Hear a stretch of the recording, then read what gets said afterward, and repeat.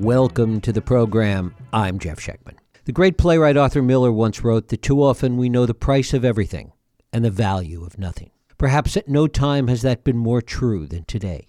In a world where profit maximization and transactional value often seems to dominate, and the current pushback to that could have unintended consequences, we need a new paradigm in order to find our equilibrium.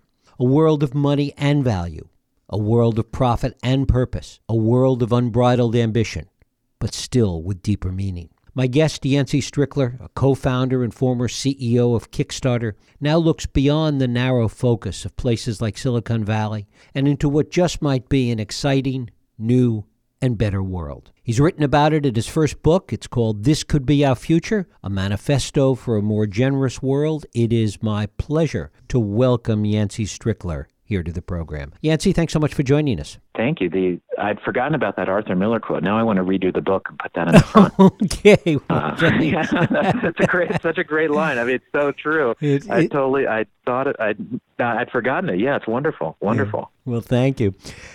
To what extent were you thinking about these things back at the time that you started Kickstarter? Is this something that motivated you then, or is this something that emerged as you were doing the work that you've been doing for the past several years? Well, I think like a lot of things, you learn what you're doing after the fact.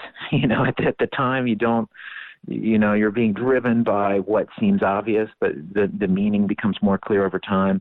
One of the things that we're really motivated by with Kickstarter was in the world before Kickstarter, if you were trying to write a book or make a movie, make an album, start a restaurant, you were pitching your idea to a room full of suits who were looking to put money into something that would bring them a good financial return. They wanted to fund a hit, which makes perfect sense.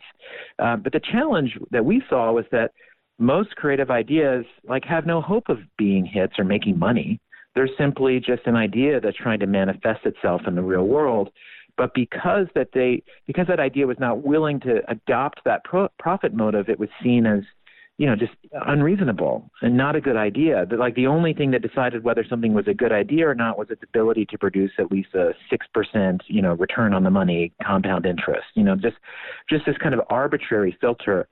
So, the belief with Kickstarter was that if we change the reason why something could exist from it is financially viable to just the public wants it, people are excited about it, there's a cool story here, that just a far more diverse set of things would get made and a lot more interesting things would get made. And so that has really been true.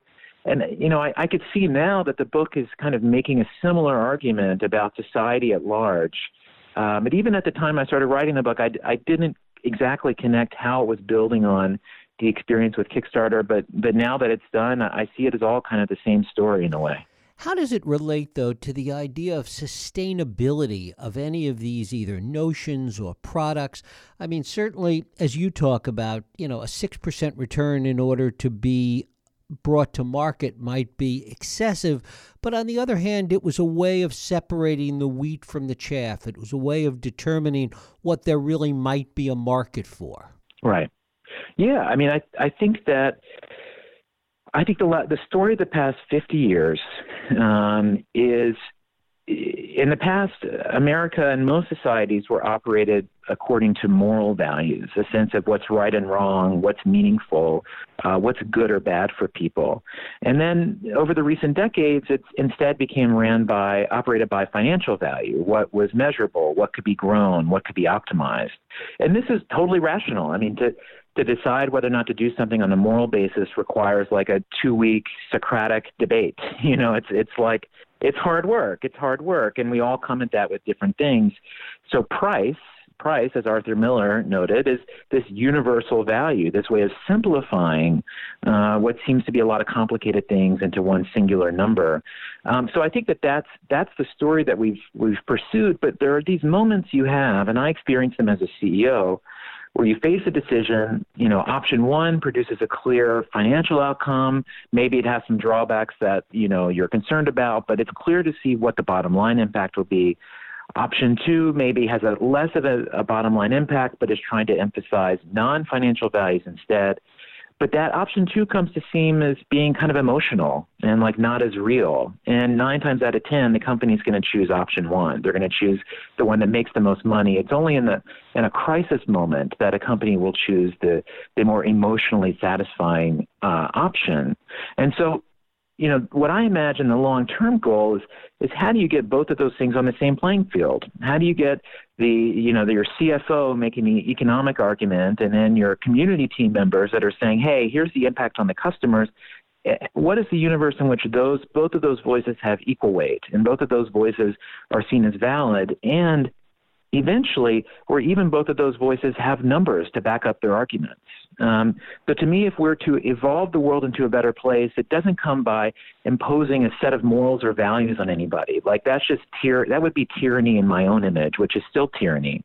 And instead, the idea is, how can we translate more of those moral values that are harder to pinpoint, but how do we put them into a more of a rational space where even people who might disagree with that outcome politically could still see that it's the right choice? And if we want to enact this huge kind of change that's needed to, say, slow down the warming of the planet, we're going to have to find new kinds of metrics and new kinds of collective decision-making frameworks, because price is just not doing it for us. Is part of the problem that we look at everything with respect to a kind of binary choice, that it either has to maximize profit or it has to be good for the world in some way? The idea being to try and find some kind of paradigm by which we can do both. Yeah, I mean, I had an interesting moment recently talking to the CEO of a major outdoors company, and I asked him, like, could you imagine the case where without serious change in your operations, without you, say, leading a change in how we think about the sustainability of our practices, that, say, the outdoors, activity that your company promotes might become impossible 10 years from now, and that actually investing money in producing what would be a non-financial return might be the single most profitable thing you could do for your organization. Like, you'll make more money over the long run, but you're really investing it just to make sure that the planet as we know it is still there 10, 20 years from now. And I could see in this person's face that this was just an incomprehensible idea, and the notion of investing financially and producing a non-financial return is this option that somehow is just still seen as invalid to us. And it's because we don't know how to really rate or how to model out what that non-financial return would be. But to me, that is the mindset shift that I think would be so helpful. I mean, you read about now there's wealthy people have trillions of dollars sitting on the sidelines that are not being invested in anything because they don't see any investments that are good enough. Meanwhile, the world is burning. Meanwhile, our infrastructure is struggling. Meanwhile, we're going through all these problems, and there's just more money than anyone knows what to do with. And this is meant to be kind of a successful moment. But to me, we're just trapped by a very limited belief in what money is good for and what is really valuable. The other thing that traps us is a kind of short-term thinking, of only thinking in terms of, certainly for CEOs, and you can speak to this, only thinking about the next quarter and what the next numbers are going to be, and not thinking about how it affects both the company and the world down the road years later. Yeah, this is a problem we especially have in the West. If you look at a lot of Asian companies, there is not this issue. There is more of a long-term focus. In the book, I write about the founding of Panasonic in the 1920s, and it started with a 200-year mission statement, which was the eradication of poverty from Japan. I mean, talk about long-term focus. And so it is very endemic to the West. And it's, there's all sorts of ways that it could be demonstrated that is not in our self-interest, that it actually damages us to have such a short-term focus. In the book, I introduced an idea I call bentoism, which is based on the Japanese bento box, that tries to put the longer-term and sort of the collective impact of our decisions into a framework model. So the beauty of the bento box in Japan is that its 4 compartments gives you a variety of dishes, not too much of any one thing. A bento is a convenient and balanced meal that also honors the Japanese dieting philosophy of hara-hachi-bu, which says the goal of a meal is to be 80% full. That way you're still hungry for tomorrow. So the reason why you're always hungry after you go get sushi is they left that 20% open so that the next day, you're waking up hungry for the next day.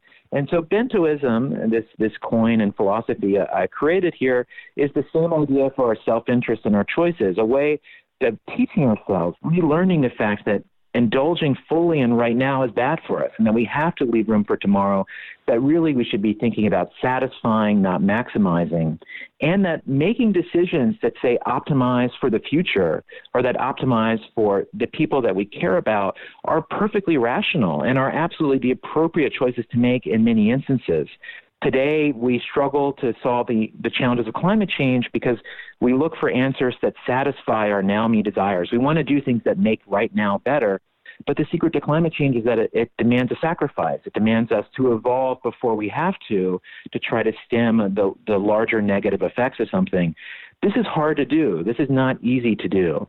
And so the bento box and bentoism is meant to be kind of a tool of love that's helping us with something that many of us struggle with, which is considering the full impact of our choices and making it something that's second nature. How much do we have to think about, though, how to incentivize it, that we have to deal with a kind of selfish instinct that exists today? Well, I mean, I think that selfish instinct, I think a lot of that is taught. I mean, I don't think that's innate to human beings. In the book, I write about this survey that UCLA has done since the 1960s of college students all around the country. And every year they ask them about a lot of different questions, one of which is about their goals in life. And in 1970, the most essential life goal, according to college freshmen, was to, quote, develop a meaningful philosophy on life. 86% of college students said that was essential. There's one of these choices that has to do with money, being rich. And that year was about 28% of students said being rich was essential. The most recent year the survey was done in 2017, 82% of students said being rich was essential. And about 40% said having a meaningful philosophy on life was. So in 1970, 18-year-olds were looking for a purpose in life. In 2017, they know their purpose. It's to be rich. And we can track how this happened year by year. And I don't think this is just like the modern generations being greedy. I think it's a reflection of the cost of college increasing by 19x since then, pay raising only 10% since then. So like people are feeling the squeeze. But these beliefs are taught to us by the world we grow up in. You know, there's a great old adage about a little fish and a big fish are swimming in the ocean. And the big fish says to the little fish, "How's the water today?" And the little fish says, "What's water?" You know, it's hard to see the water we swim in. It's hard to see our world in context. And what I hope this book does is gives us a sense of where we are. And it's not easy to see. And, you know, we think that the status quo is not only how things are, we think it's how things are supposed to be. But the world in the past was very different. Companies in the past operated very differently. And we evolved from there to here. And just in the same way, I strongly believe we can evolve from here to somewhere else. Is there any reason to think that some of this is cyclical in nature, that we will, because of an overreaction to the greed and the excess of today, go back to this paradigm that you're talking about in the book, or that it's going to take something else, some other external force to get us to change? Yeah, I think there is a lot of evidence that says that, you know, solutions emerge in response to acute problems. You know, you mentioned in the intro the phrase paradigm shift, and that's a phrase that was first put out in a book by a guy named Thomas Kuhn in early 1960s called The Structure of Scientific Revolutions. And he basically says science always operates according to a paradigm, a sort of a way that defines how the world works. But over time, there will be enough of these sort of anomalies where we discover things that don't operate the way the paradigm says they should. And after you have enough of these anomalies, there creates this crisis moment where someone's going to have to come up with a new way to look at the world that allows the things that don't make sense to make sense. And that you're turning what seems irrational according to the world as it operates now and making it rational. And so that is a paradigm shift. So I think we're at that moment, but you know, you tend to need crises for people to really open up their beliefs. 2016 election is certainly a moment of like a real shift in the mindset of America. And so I do think we're in a space where we're untethered from a lot of beliefs that we had previously held and believed so strongly. And we're also learning where our belief system conflicts with what we thought we believed in. So, for example, the controversy of the NBA in China a couple months ago, where we had sort of blindly assumed that economic expansion would also mean like expansion of other American values like free speech. And suddenly we find that actually those two values might be in conflict. And which value is most important? And right now we're choosing financial value as being more important. But, 50 years ago, if you had said an American company, you told an American company they needed to operate in the Soviet Union because they would make more money that way, we would say, no, that you have to uphold American values, and that's what's more important. But today we're in an age where it's the economic value that matters. And so that's something that can and will change, but it needs these record scratch moments like China. It needs crises that let us sort of question the assumptions that we're operating on. And I think we're moving into one of those spaces again right now. And as we move into that potential space, how important is leadership? How important is it to find individuals that are able to articulate that change and make people understand it? I mean, you have to have it. You have to have the evangelists. There's so many gaps between idea and reality. There's execution is the one we always focus on, but it's also belief. If people believe in an idea, it will become real. That's what Kickstarter taught me. Here was something that three friends had sort of been working on and made up, and it was the idea of people putting money together to create collective things where no one gets any financial upside. Like every investor we talked to told us we were crazy. And then how did it become real? It became real because other people believed in this idea, and they also became carriers and supporters of it. So, our individual beliefs don't feel like much, but change is contagious. Change has compound interest. Some people changing means more people will change. And, I think on a lot of issues, we're all kind of waiting around for someone else to go first. And the reality is, even though our own personal decision to say go to a climate strike on a Friday or to express a different value set than your coworkers in an important meeting, that those things do add up and have meaning. We sort of discount ourselves and the impact that we can have.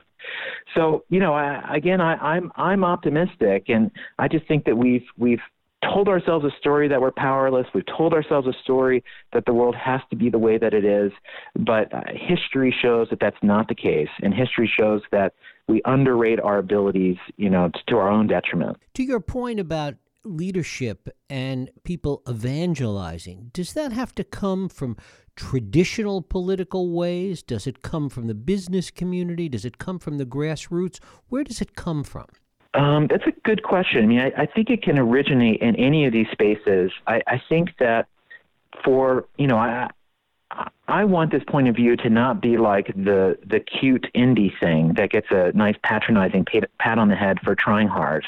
I want this to be the mainstream. I want this to be the hidden default, the way people just think the way the world should work and does work. And to do that requires political power. A lot of the power of financial interest today was achieved politically, changing laws, regulations. Elections are decided entirely by money at this point. So political power is a huge part of it. But, the business community has probably been never more powerful than it is at this moment. And you could see some businesses like Kickstarter and Patagonia sort of using their business power to try to also evolve social values. I think we're going to see more of that. And in part, you're seeing that because our institutions don't feel like they're responsive enough, because companies have so much power, and also just because the world has turned in, everything is a marketplace. And so using market-driven ideas to try to, promote social change is just an avenue that seems more accessible than political change for people. But in the end, it can't just be one. You need everyone to move along together. When did this happen in the past in American history? It happened in crises. It happened in wars. It happened in the Depression. It happened in the Cold War, where capitalism was competing with communism to see which would be the best way to order society. And the way that battle was fought was to see which system could grow the biggest middle class.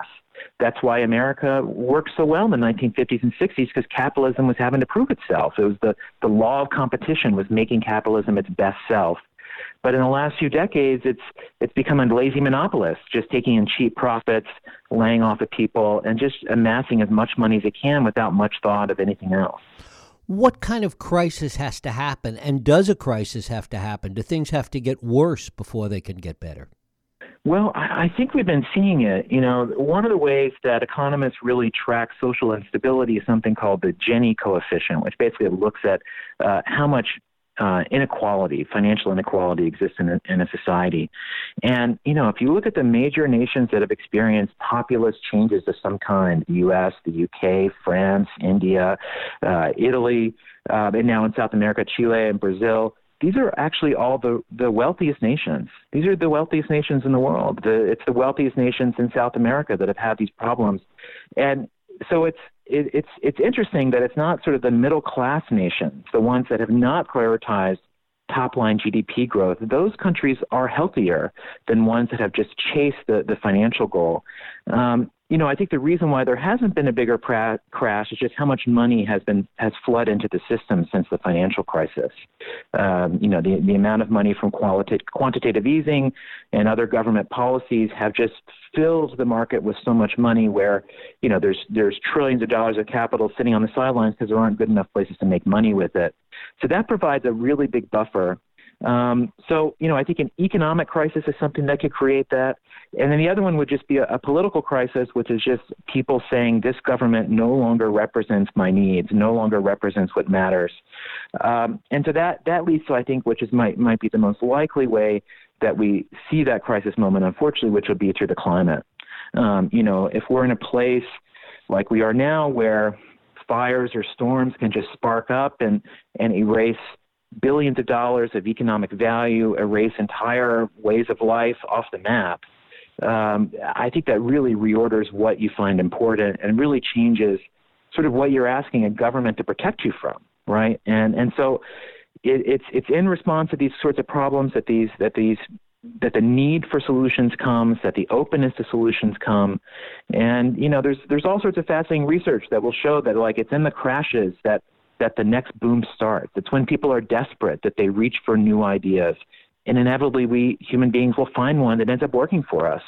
But it's hard to do when the money's easy. It's hard to do when the times are good. And for a lot of people, they're really struggling right now. But for the people on top, they feel pretty insulated and probably pretty great about the state of things. And when you look at that class inequality, the economic inequality that you were talking about before, it has generated, of course, an awful lot of anger and an awful lot of divide that makes it tougher to try and find some of these solutions, arguably. Yeah, I think it's, 400 to 600 billionaires in the U.S. and, the world seems to operate according to largely their desires. Ultimately, I think higher taxes are going to be some part of an answer down the line. To me, the promise of any society should be to provide for kind of the lowest rungs on Maslow's hierarchy of needs. It's providing safety and security. And if you're a member of this society, that's what we grant you. That's what it means to be a citizen. And that's just something that the United States is falling way short on. Other nations have done a better job of that. That notion is wrapped up into a lot of political divides where it's like the notion of providing for your own people is somehow become a very controversial idea. But to me, that's the promise of a family, right? That's the promise of an organization. Of course, that should be the promise of a society. But it's even for someone that is richer than we could possibly imagine, there's that loss aversion of losing anything. And it makes people so protective. And there's all sorts of human emotions that drive that are really not rational. It's like the Jeff Bezos's 160th billionth dollar is not doing him much good, but it could mean a lot to a lot of other people. But yet the notion of just giving that up or allowing that to be used for something else is just a really hard thing for people to swallow. And so I think there's a lot of human nature at the heart of that. So it does require, some bigger changes. But what I'm imagining is that while there is a political side to this, I'm trying to imagine what is the new knowledge that will allow the Jeff Bezoses of the world, who I think just want to succeed according to what seems to be the best idea of success. And I think that you can get them on board by demonstrating that making decisions for the future is simply better. And you're trying to win the argument, not on moral crusade, but trying to win the argument according to just best outcomes, ideal outcomes, what we want a society to be. And so this is not an overnight change. It's one that I think takes a generation, basically. But I think that's the level that we should be approaching this. Bringing it back a little bit to your experience with Kickstarter, what role does technology and interconnectedness and global interconnectedness play in trying to get to this new view of the world? Well, I mean, technology is so much of what's allowed all of our voices to matter, right? I mean, and for good or ill, I think there's a lot of upside to that. There's a lot of downside to that too. You can't say that's an unqualified good thing. But, one of the examples I give in the book of like a new approach to value is the pop singer Adele. And in 2014, Adele went on tour. And when Adele goes on tour, her tickets immediately sell out and they get resold on secondary ticketing websites for hundreds or thousands of dollars more. And so Adele was playing shows for either wealthy fans or for less wealthy fans who are spending more money than they could really afford to see her play. And so Adele ended up finding this startup that had built an algorithm that would measure how loyal a fan was to an artist and try to numerically quantify that, and then allowed Adele to just invite like the top 30 percentile of her fans in each of those markets to buy a ticket to a show. And those fans would pay the same face value. There would be no restrictions on whether or not they could resell the tickets. But the idea was that if we use this algorithm that's kind of optimizing for loyalty and optimizing for a fair experience, that people will sort of all follow the rules. And they did. It was less than 2% of those tickets got scalped versus 10 or 20 times that many for a normal show. And so here was an example of Adele using technology, using a new kind of algorithm to optimize not for her own financial self-interest, but to instead optimize for a kind of collective self-interest. And that's a choice that wouldn't have been available without that technological tool. So I think the forms of measurement and values we can identify are going to be very different than anything we've imagined before. That's going to sometimes make us feel very uncomfortable. It's going to lead us in some weird directions, probably some wrong directions at some point. But I think that ability to translate something like loyalty or fairness into a sorting tool that allows us to sort of mitigate some of the effects of an overly financialized way of thinking about things, that leads to a possibility of a more balanced kind of experience and a more balanced kind of world. Yancey Strickler, his new book is This Could Be Our Future, a manifesto for a more generous world. Yancey, I thank you so much for spending time with us. Yeah, thank you so much for having me. I appreciate it. Thank you.